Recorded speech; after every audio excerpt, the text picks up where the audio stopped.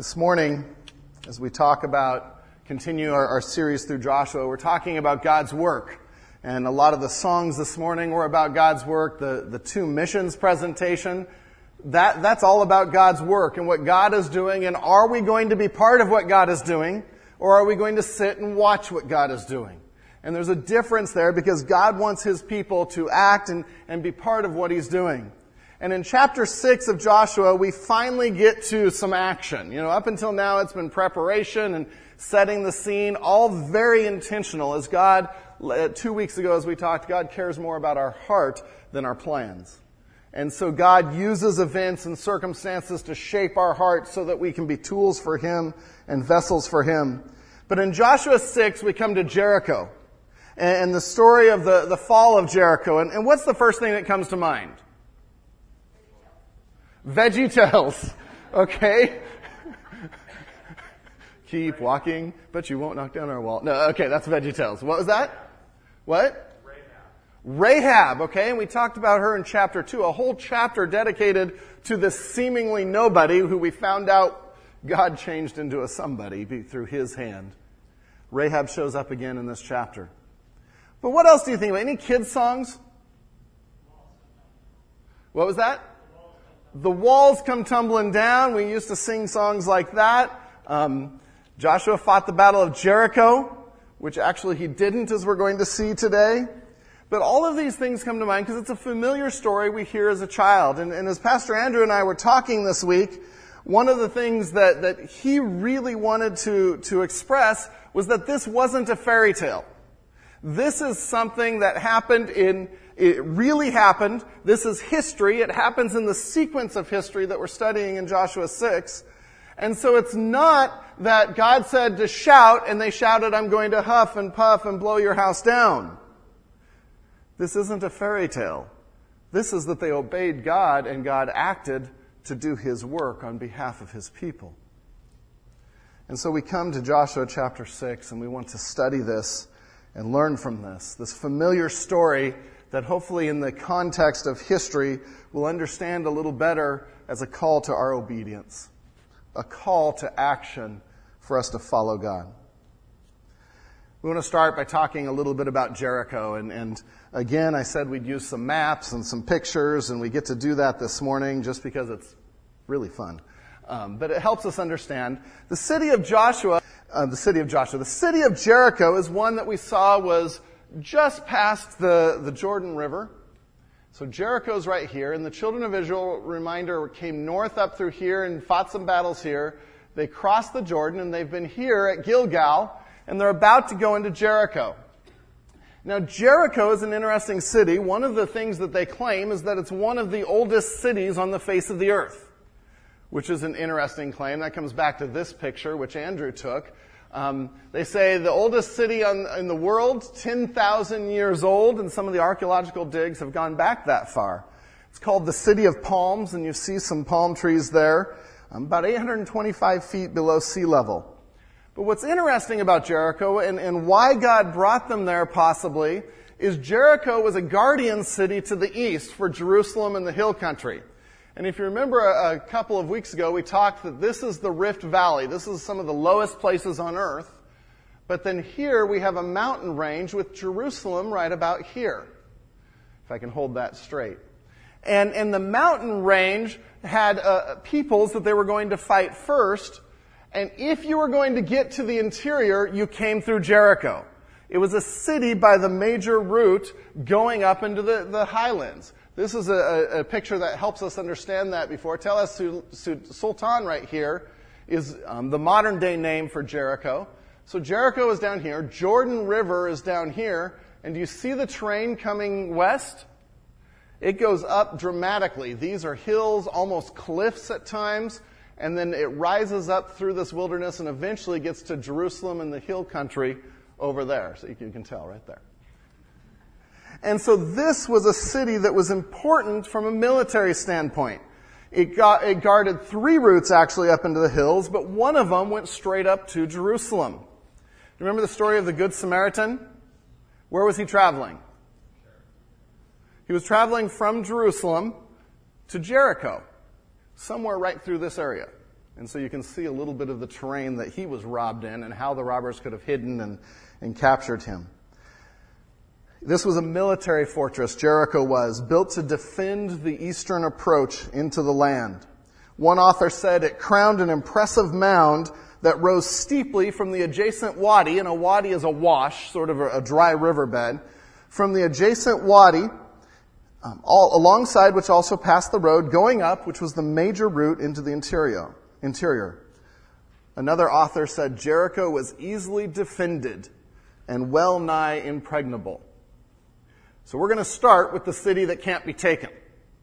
And that's where God starts them, with this impossible task. The city that has high walls, it's built on a hill, and this is a great picture of it. And you can see this is a revetment wall or a retaining wall that they built up, and they built the city on the hill because if you had height, you had a military advantage. You also could see everywhere around. It also made it very, very difficult to take, because how do you breach these walls? How do you get equipment up there, which the Israelites didn't have? They had something a little better. And so this was Jericho and the idea of the Jericho that they were going to take. A couple of other pictures.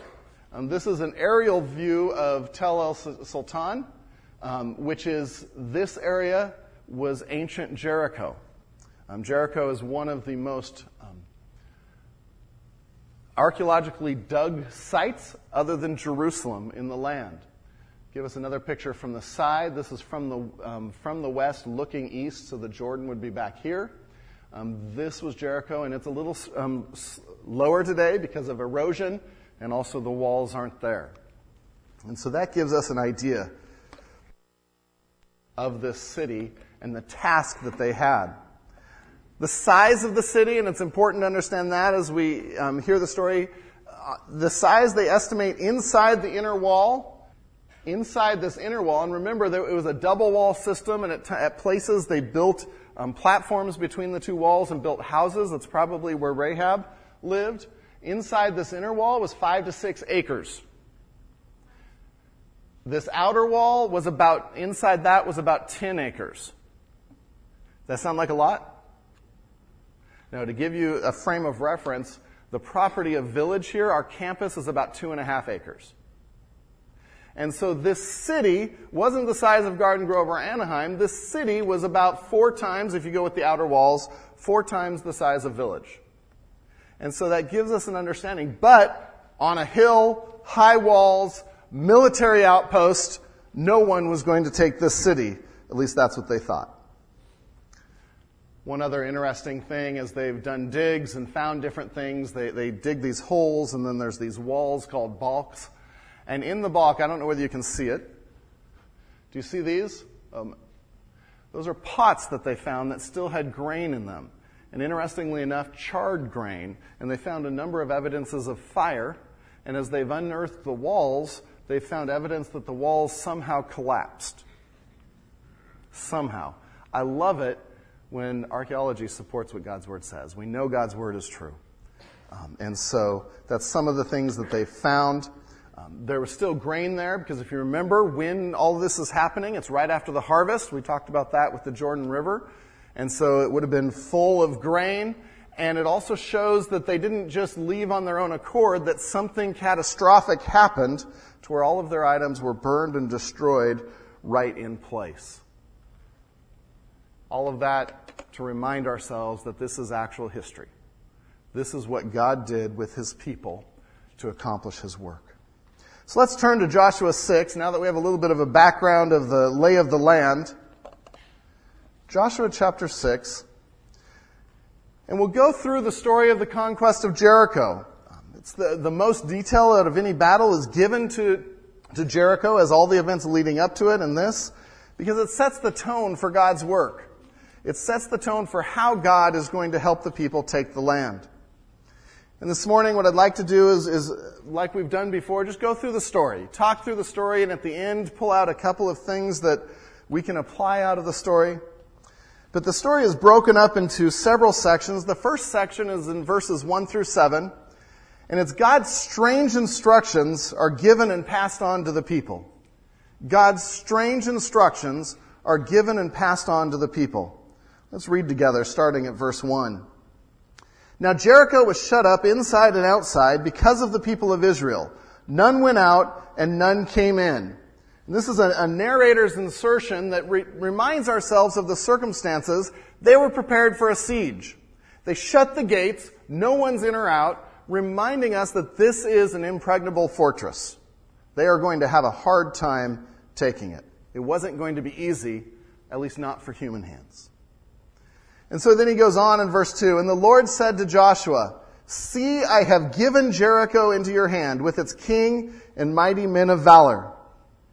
And I love that verse, the first verse, and this is probably a continuation of the commander that he met at the end of chapter 5 that we saw a couple weeks ago. The commander of the Lord's army is saying this, "See, I have given Jericho into your hand." What would we expect that to say? Will give. Good job, whoever said that. In our terms, we'd say, "See, I will give," and that implies that the battle is still going to happen. The tense of the verb here is the perfect tense, which is very specific. This is already completed. And the results are still continuing. What a great way to describe God's work. He's already fought the battle. He's already won the battle. To him, this is the people aren't a problem. The walls aren't a problem. He's using this for another reason, to teach his people obedience. It's a challenge. Challenge to them. Do they believe this statement enough to follow these strange instructions? Do they believe God has already fought the battle and that God will give them this city? And that's a challenge for us. Do we believe God's word and his power and his strength? We go on, verse 3, and we get to the instructions here. And this is the brilliant military plan. "You shall march around the city, all the men of war going around the city once." Lots of debate of how many people this is. All the men of war could have been up to 600,000, probably more like 400,000 or 500,000 here, but a lot of men. They're going to go up around the city, and you'll march around it once. Thus shall you do for 6 days. And I could see Joshua thinking, this is really bizarre. I'm to get everyone together, we're to get in line, march around the city, and we're to do that every day for 6 days? But it's what God said to do. He didn't need to understand it. He needed to just follow it. So there's to do that for 6 days. Verse 4. 7 priests shall bear 7 trumpets of ram's horns before the ark. On the 7th day you shall march around the city 7 times, and the priests shall blow the trumpets. And when they make a long blast with the ram's horn, when you hear the sound of the trumpet, then all the people shall shout with a great shout, and the wall of the city will fall down flat. And the people shall go up, everyone straight before him. It's interesting because time is being spent on the instructions, the strange instructions of the Lord. In verse 4 there, he talks about 7 priests, and they're to blow or bear these 7 trumpets of ram's horns or shofars before the ark. And on the 7th day, you'll march around the city 7 times. And the number 7 keeps coming up because that's a sign of perfection or completion, that this is going to complete God's work against the city of Jericho. On the 7th day, 7 priests, 7 horns, and God will work. It's interesting that the horns are used because we'll find out as we talk about it that everyone is to be quiet as they go around. And as they march around the city, they're told that the only sound you will hear is these horns blowing. And for them, the horns were used on specific occasions. The shofar, and this is a shofar, thank you to Carl and Kathleen for letting us borrow your shofar. The shofar was used as a call to worship. And so as the people were called to worship the king, the shofar was blown to remind them that this was a call to worship. It was used in celebrations. And so during a feast or a festival, you'd have shofars blowing throughout that festival. It was also used as a war cry. And so they used this for a lot of different reasons, but this announced the coming of the king. And this preceded the Ark of the Covenant, which remember from a couple weeks ago, signified the presence of the king. And so they were blowing the horns before the Ark of the Covenant, the presence of God Almighty, and this is symbolic that God is with them and that the king is here. And the king is fighting this battle. And I can just imagine being inside the city of Jericho watching this happen. And knowing that they've crossed the Jordan. We already know from the text in prior chapters that they're in fear and trembling. They're on their knees, wondering what's going to happen. And this people come, and they come around the camp. And they march around the camp. Now keep in mind the size of the city. And if you go down from the slope a little bit where they were probably marching, a little bit bigger than 10 to 12 acres. But keep in mind the size of the city and 500,000 men. Even if you put 2 or 3 abreast, they're going to completely surround the city. And in fact, the word for marching around, you walk around the city, but then sometimes the word used is encircle the city or surround the city. So the people inside, day one comes and they've surrounded the city and they're like, what is going on? We're done. And then they walk back to camp. This is a strange situation.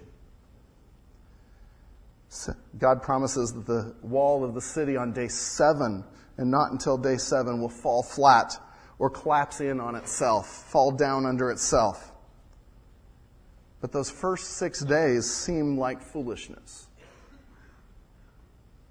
But it's a reminder of 1 Corinthians 1:25 that maybe the foolishness of God is wiser than men, and the weakness of God is stronger than men. What seems like foolishness to man is God's wisdom in how He's working and how He's challenging His people to obedience. This isn't the first time God's done something like that, or this isn't the only time in God's Word that we see this. We saw Gideon. God whittled down his army to 300 men and gave them torches and pitchers, and they took a whole army. We saw it with David going up against Goliath with just a sling and some rocks. God specializes in situations where He does the work, where He gets the glory, where there is no question. So God gives these strange instructions to the people. We go on, and again, a lot of time is spent on now following the instructions. And point number 2 there, the people obeyed God and saw His awesome might. The people obeyed God and saw His awesome might. Even though these were strange instructions, I am so impressed that Joshua says, okay, let's do it. God said it, we will obey it, and the people followed. I can just imagine some of the military guys saying, I don't know, we're walking around. But they followed. They obeyed. Pick it up at verse 8, the first day. And we break this down into several days. And just as Joshua had commanded the people, and the point of saying that is they followed it exactly. They followed it just like Joshua said. The 7 priests bearing the 7 trumpets of ram's horns before the Lord went forward, blowing the trumpets, with the ark of the covenant of the Lord following them. The armed men were walking before the priests who were blowing the trumpets, and the rear guard was walking after the ark, while the trumpets blew continually. But Joshua commanded the people, you shall not shout or make your voice heard, neither shall any word go out of your mouth until the day I tell you to shout. Then you shall shout. So he caused the ark of the Lord to circle the city, going about it once, and they came into the camp and spent the night in the camp.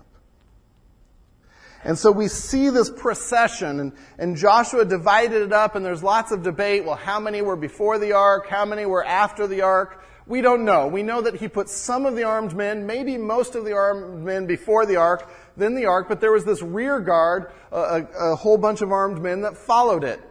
And the key is the ark was in the center of this. This was about God's presence. This was about God's battle. This was His fight. And he tells them, no talking, keep silent, don't shout. Another test of obedience. You get 500,000 people walking around and ask them not to talk? I have 3 kids. I try to get them not to talk. It's hard. But they obeyed. They showed self-control. They honored God's command.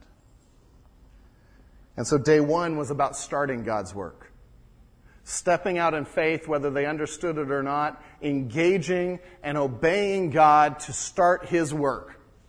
Wherever that may take them, to engage and to follow. Days 2 through 6 are interesting. We see that in 12 through 14.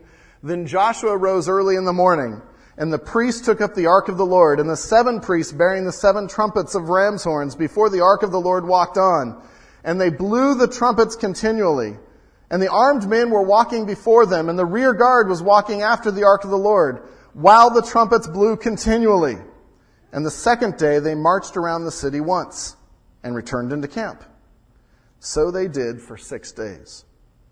And notice, one of the things as we deal with narrative and as we deal with passages of Scripture, you want to notice repeats. And when things are repeated, a number of these phrases have already been said, right? They were said about day 1. They were said on the instructions of the Lord. That tells us what the focus of the passage is.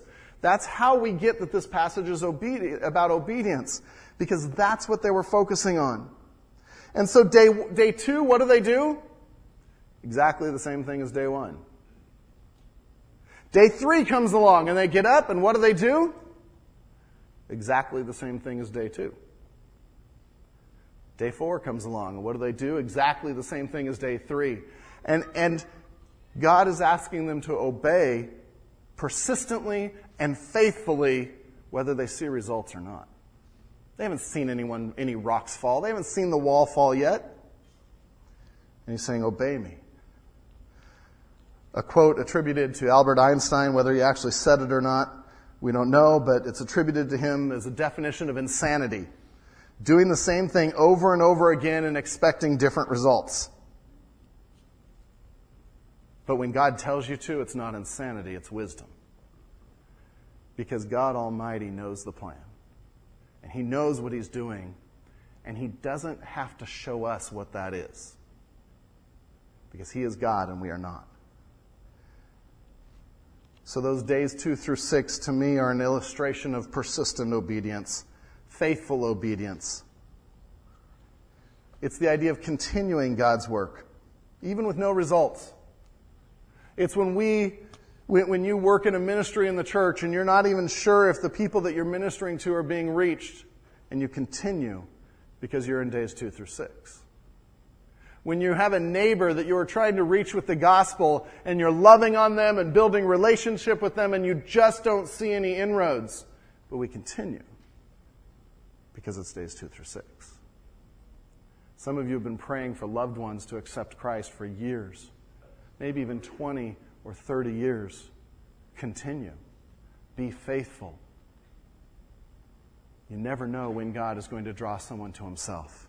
You never know when God is going to work. So continue God's work. Then on day 7, we see God's work in perfect timing.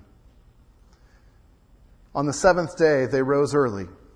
And the narration here focuses in on this day. On the 7th day, they rose early at the dawn of the day and marched around the city in the same manner 7 times.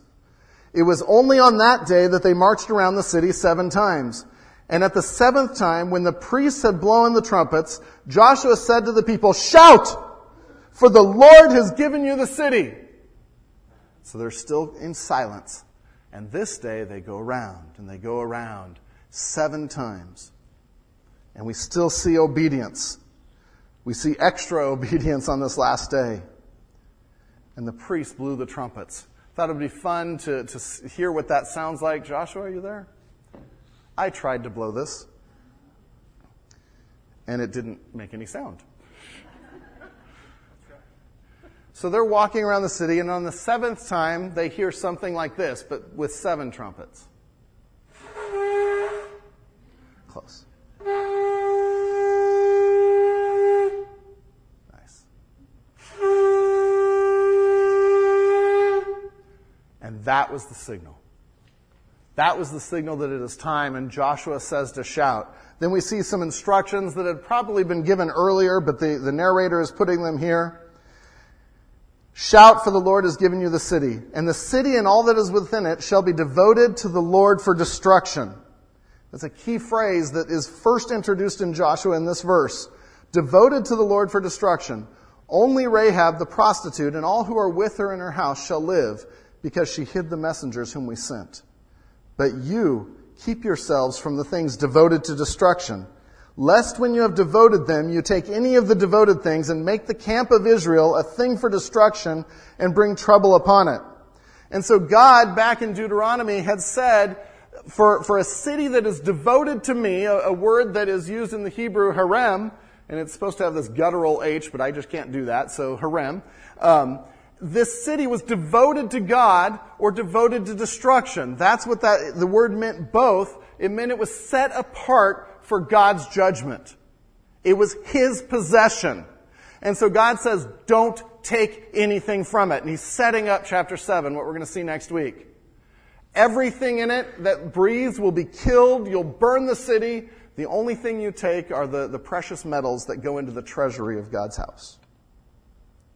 And so, but you, in verse 18, keep yourselves from the things devoted to destruction, lest when you have devoted them, you take any of the devoted things and make the camp of Israel a thing for destruction and bring trouble upon it. And God is saying, obey me. Those are mine. If you take, I'm going to devote Israel to destruction in the same way. This is serious business. God's not messing around, and He never messes around with sin. He hates sin. But all the silver and gold and every vessel of bronze and iron are holy to the Lord. They shall go into the treasury of the Lord. So the people shouted and the trumpets were blown. As soon as the people heard the sound of the trumpet, the people shouted a great shout, and the wall fell down flat, so that the people went up into the city, every man straight before him, and they captured the city. Then they devoted all in the city to destruction, both men and women, young and old, oxen, sheep, and donkeys, with the edge of the sword. And we get to the climax of the story. Verses 20 and 21, the battle's here, it's done. Because God's fighting the battle. How did those walls fall down? Was it something they did? Some have said, well, maybe if they stomped really hard, or maybe the sound waves from their voices somehow knocked down these walls. Well, the New Testament tells us how they were knocked down. In Hebrews 11:30, the hall of faith. By faith, the walls of Jericho fell down after they had been encircled for 7 days.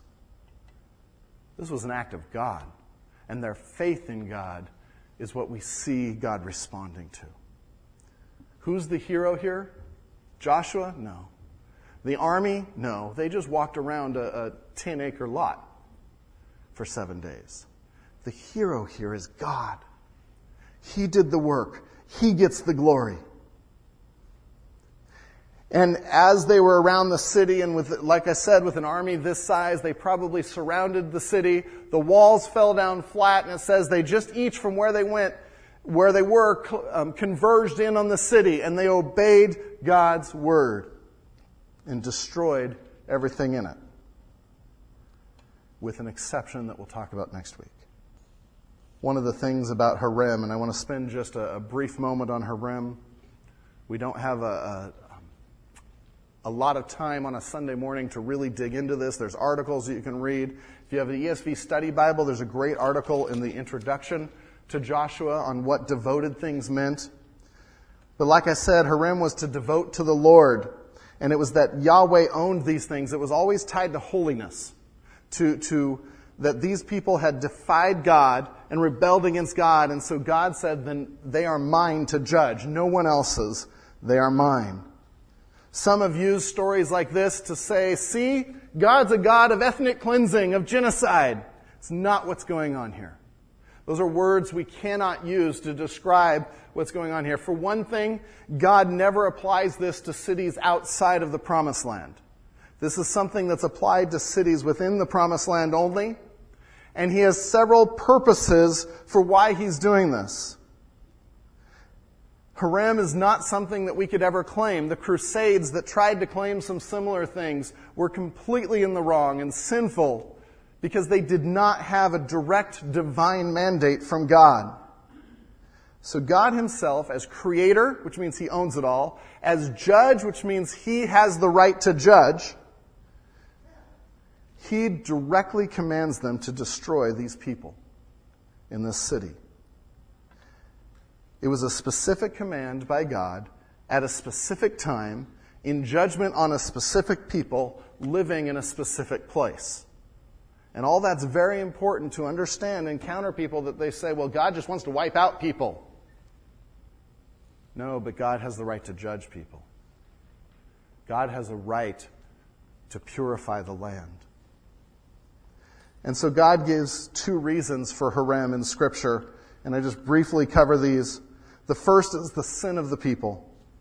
The sin of the people. Turn back to Genesis 15, verse 16. Genesis 15, 16, and this is important to understand. In Genesis 15, 16, we read, in the fourth generation, and God is talking to Abraham here, okay? So this is back to the promise to Abraham, and Abraham has traveled through the land, and God is saying, this will be your land, you'll be back here, but he says this in Genesis 15, 16, in the fourth generation, your descendants will come back here, for the sin of the Amorites has not yet reached its full measure. And so God is holding off destruction of these people to see what they will do. Well, he knows what they will do, but because their sin is still coming to fruition, or it's coming to full measure, and at some point in time, this implies that their sin will come to full measure in the future. It will cross a line where God must judge it. He must judge it physically, and he must judge it right then.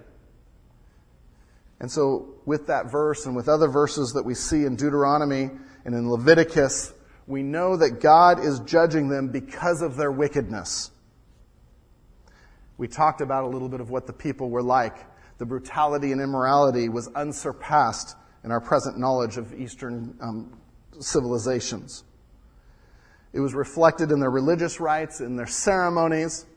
Archaeologists have discovered evidence that there was child sacrifice being practiced on a regular basis, religious prostitution, snake worship. In Leviticus 18 and in Deuteronomy 18, descriptions of the land say that they were into magic and divination and incest and adultery and homosexual activity and bestiality. This was a people whose sin had come to full measure, and God was not going to tolerate it any longer. And so God uses Israel as a hand of judgment against the Canaanites. Now keep in mind, every one of us in this room have sinned. Every one of us have sinned in a way that is rebellion against God, that drives us away from the presence of God, and deserves destruction. And so it's not just these people. And we know that if we don't come to God, and if we don't accept His free gift of salvation, which He paid for with His blood on the cross, that we are destined for destruction just like the Canaanites. An eternity in hell, apart from the presence of God. And so this isn't really that different from what we face. And this is a preview of the horrors of hell. So the sin of the people. The second reason that he gives in Deuteronomy 20, verse 16, and turn there. Because again, if you are engaging people that don't know God and you're engaging people about the Bible, they're going to hit you with this probably. The second reason in Deuteronomy 20, verse 16, that he gives for Harem, for wiping all living things out, is the holiness of Israel. The holiness of Israel. He wants to protect them from the untainted worship. He wants to protection for the untainted worship of the Israelites in the land where God is settling them. Starting at verse 16 of Deuteronomy 20, but in the cities of these people that the Lord your God is giving you for an inheritance, you shall save alive nothing that breathes, that you shall devote them to complete destruction. And you have all the ites that are listed there. Verse 18, that they may not teach you to do according to all of their abominable practices that they have done for their gods, and so you sin against the Lord your God. And God knows if He leaves them, even if He leaves them at all and they intermarry, that it will pull the people of Israel away from God to their destruction. And He is setting up a holy people called unto Himself. And unfortunately, we know from God's Word that they didn't destroy everything, and that they kept falling away and walking away from God and following the abominable practices of the area.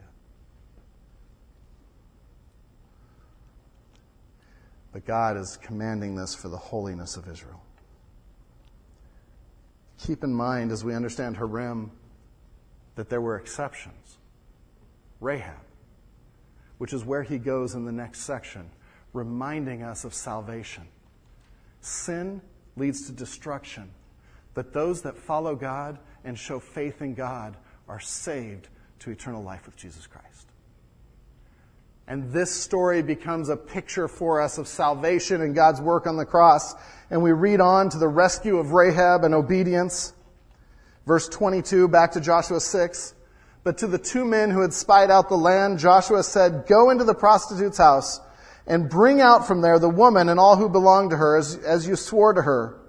So the young men who had been spies went in and brought out Rahab and her father and mother and brothers and all who belonged to her. And they brought all her relatives and put them outside of the camp of Israel, probably for ritual cleansing. And they burned the city with fire, this is the obedience, and everything in it. Only the silver and gold and the vessels of bronze and of iron they put into the treasury of the house of the Lord. But Rahab the prostitute and her father's household and all who belonged to her, Joshua saved alive. And she has lived in Israel to this day because she hid the messengers whom Joshua sent in to spy. And so in this passage about destruction, we have a significant amount of time spent on Rahab again. Someone that would have been the weakest of society, the dredge of society, a wretch like you and me. And God plucked her out and rescued her and saved her because she believed in him. Picture of salvation. Finally, we get to the last 2 verses, the epilogue. Curse and fulfillment and glory. God keeps his word. In verse 26, Joshua laid an oath on them at that time, saying, "Cursed before the Lord be the man who rises up and rebuilds this city, Jericho." Utter destruction we see there. "At the cost of his firstborn shall he lay its foundation, and at the cost of his youngest son shall he set up its gates." So the Lord was with Joshua, and his fame was in all the land. And we see a curse on the city of Jericho. And I'll just read to you 1 Kings 16:34. In 1 Kings 16:34, we see the result of that curse. We see that God followed through on his word and on this curse. Because we see someone rebuilding the city. And it doesn't say they can't rebuild the city. What does it say it will cost him? His firstborn and his youngest son. In 1 Kings 16:34, in the days of Hiel of Bethel built Jericho. He laid its foundation at the cost of Abiram, his firstborn, and set up its gates at the cost of his youngest son, Segub, according to the word of the Lord, which he spoke by Joshua the son of Nun. See, God is faithful. And we like to think of that about blessings, and he is faithful for promises and blessings. He's also faithful in his promise to deal with sin and to judge sin. And so he was faithful to this curse. And in the end, it says, so the Lord was with Joshua, and his fame was in all the land. God was proclaimed. God was made known. In 2 minutes or less, what can we learn? And we want to look for timeless principles, because the story of Joshua isn't about identifying what battles we want to win in our lives and drawing a circle around it and praying and demanding that God do what we say. It's not about our plans. That's missing the entire story of Joshua, of Jericho. The first thing that we can learn is to engage. The Lord fights the battle to display his glory. The Lord fights the battle to display his glory. And what we're doing as we look for applications is answering questions. What can I learn about God's character in this story? What can I learn about how God works and leads? What can I learn about following God? The Lord, we see a repeated phrase in 2 and 16, and we see it throughout the book. The Lord has given you this city in verse 2. In 16, the city that the Lord has given to us. Joshua did not fight the battle of Jericho. God did. And so this is a lesson that says it's not about me. In fact, it's not all up to me. And doesn't that relieve a lot of stress in ministry and doing God's work? It's not up to you and I whether or not it succeeds. That's God's job. Our job is to obey. I'm reminded of Paul's words to the church at Corinth in 2 Corinthians 4:7. But we have this treasure in jars of clay to show that the surpassing power belongs to God and not to us. Village family, we're the jars of clay. We're the broken pots. And God still works to show us how great He is. Because if He can work through me, and if He can work through you, His power is on display as the great and almighty God. He gets the glory. They just marched and shouted. God did the work to this impregnable fortress. Second lesson, our responsibility is obedience, not commanding. Notice the amount of space that's given in this passage to the instructions and following of the instructions. Almost the entire chapter. How much space is given to the actual battle? 2 verses. Because God did that. He's focusing on that He wants obedience from His people. And that's the same today. That's the timeless principle. God still wants us to obey Him. He wants us to engage, to move forward with His work, and to do it in obedience to Him. It's the quote that I love that Matt Chandler said, that Joshua mentioned this morning. God is awesome. He doesn't need us to be awesome. He wants us to be obedient. That makes sense. That reminds us of what our real responsibility is. It's obedience. Do we believe Him enough to follow Him? Are we obeying Him? Are we faithful to that? Are we being faithful to the greatest command, love the Lord your God with all your heart, soul, mind, and strength? And the second is like unto it, love your neighbor as yourself. Love God, love others. Are we obeying that? That's how God works. Are we obeying the Great Commission, where He says, as you're going, go and make disciples? This isn't an option, it's a command. If we're not doing that, we are in disobedience. Are we obeying His command to not forsake the assembling of ourselves together, to be dedicated to His church, to be building up the body by serving, as He says in Ephesians 4? Are we obeying His commands personally and trusting Him that I can love and I can respect my spouse whether or not I see it paying off? That I can trust Him with my future whether or not I know where I'm going to college? That I can trust Him with my purity and not fall into the world's trap of saying, well, you got to try the person out, make sure they fit before you get married. Do I trust God that He can work out the future if I simply obey today? And that's challenging. Hudson Taylor had words about following God. He said there's 3 different ways to serve the Lord. First, I can make the best plans I can and hope they succeed. Second, I can make my own plans and ask God to bless them, which I think is where we often fall. He said, or 3, I can ask God for His plans and then do what He tells me to do. I pray that number 3 is where we're at. God routinely takes small steps of obedience, or asks us to take small steps of obedience and use them for His mighty works. The last lesson there that we'll talk much more about next week, God hates sin, but in His great love offers mercy. God hates sin, harem. These are devoted to me, wipe them out. But in His great love, He offers mercy, Rahab. And that same offer is available for you and I this morning. If you have never accepted Christ as your Savior, you're devoted to destruction because you're in rebellion to God. But if you have believed in Jesus Christ and repented on your sin, and if you haven't done that, today's the day. And I plead with you to make today that day, that you will no longer be devoted to destruction, harem, but that you will be a child of God like Rahab became. And it starts with admitting our sin and saying, I believe I'm a sinner. I believe Jesus died on the cross to pay for that sin, and that He rose from the dead on the 3rd day to give me new life.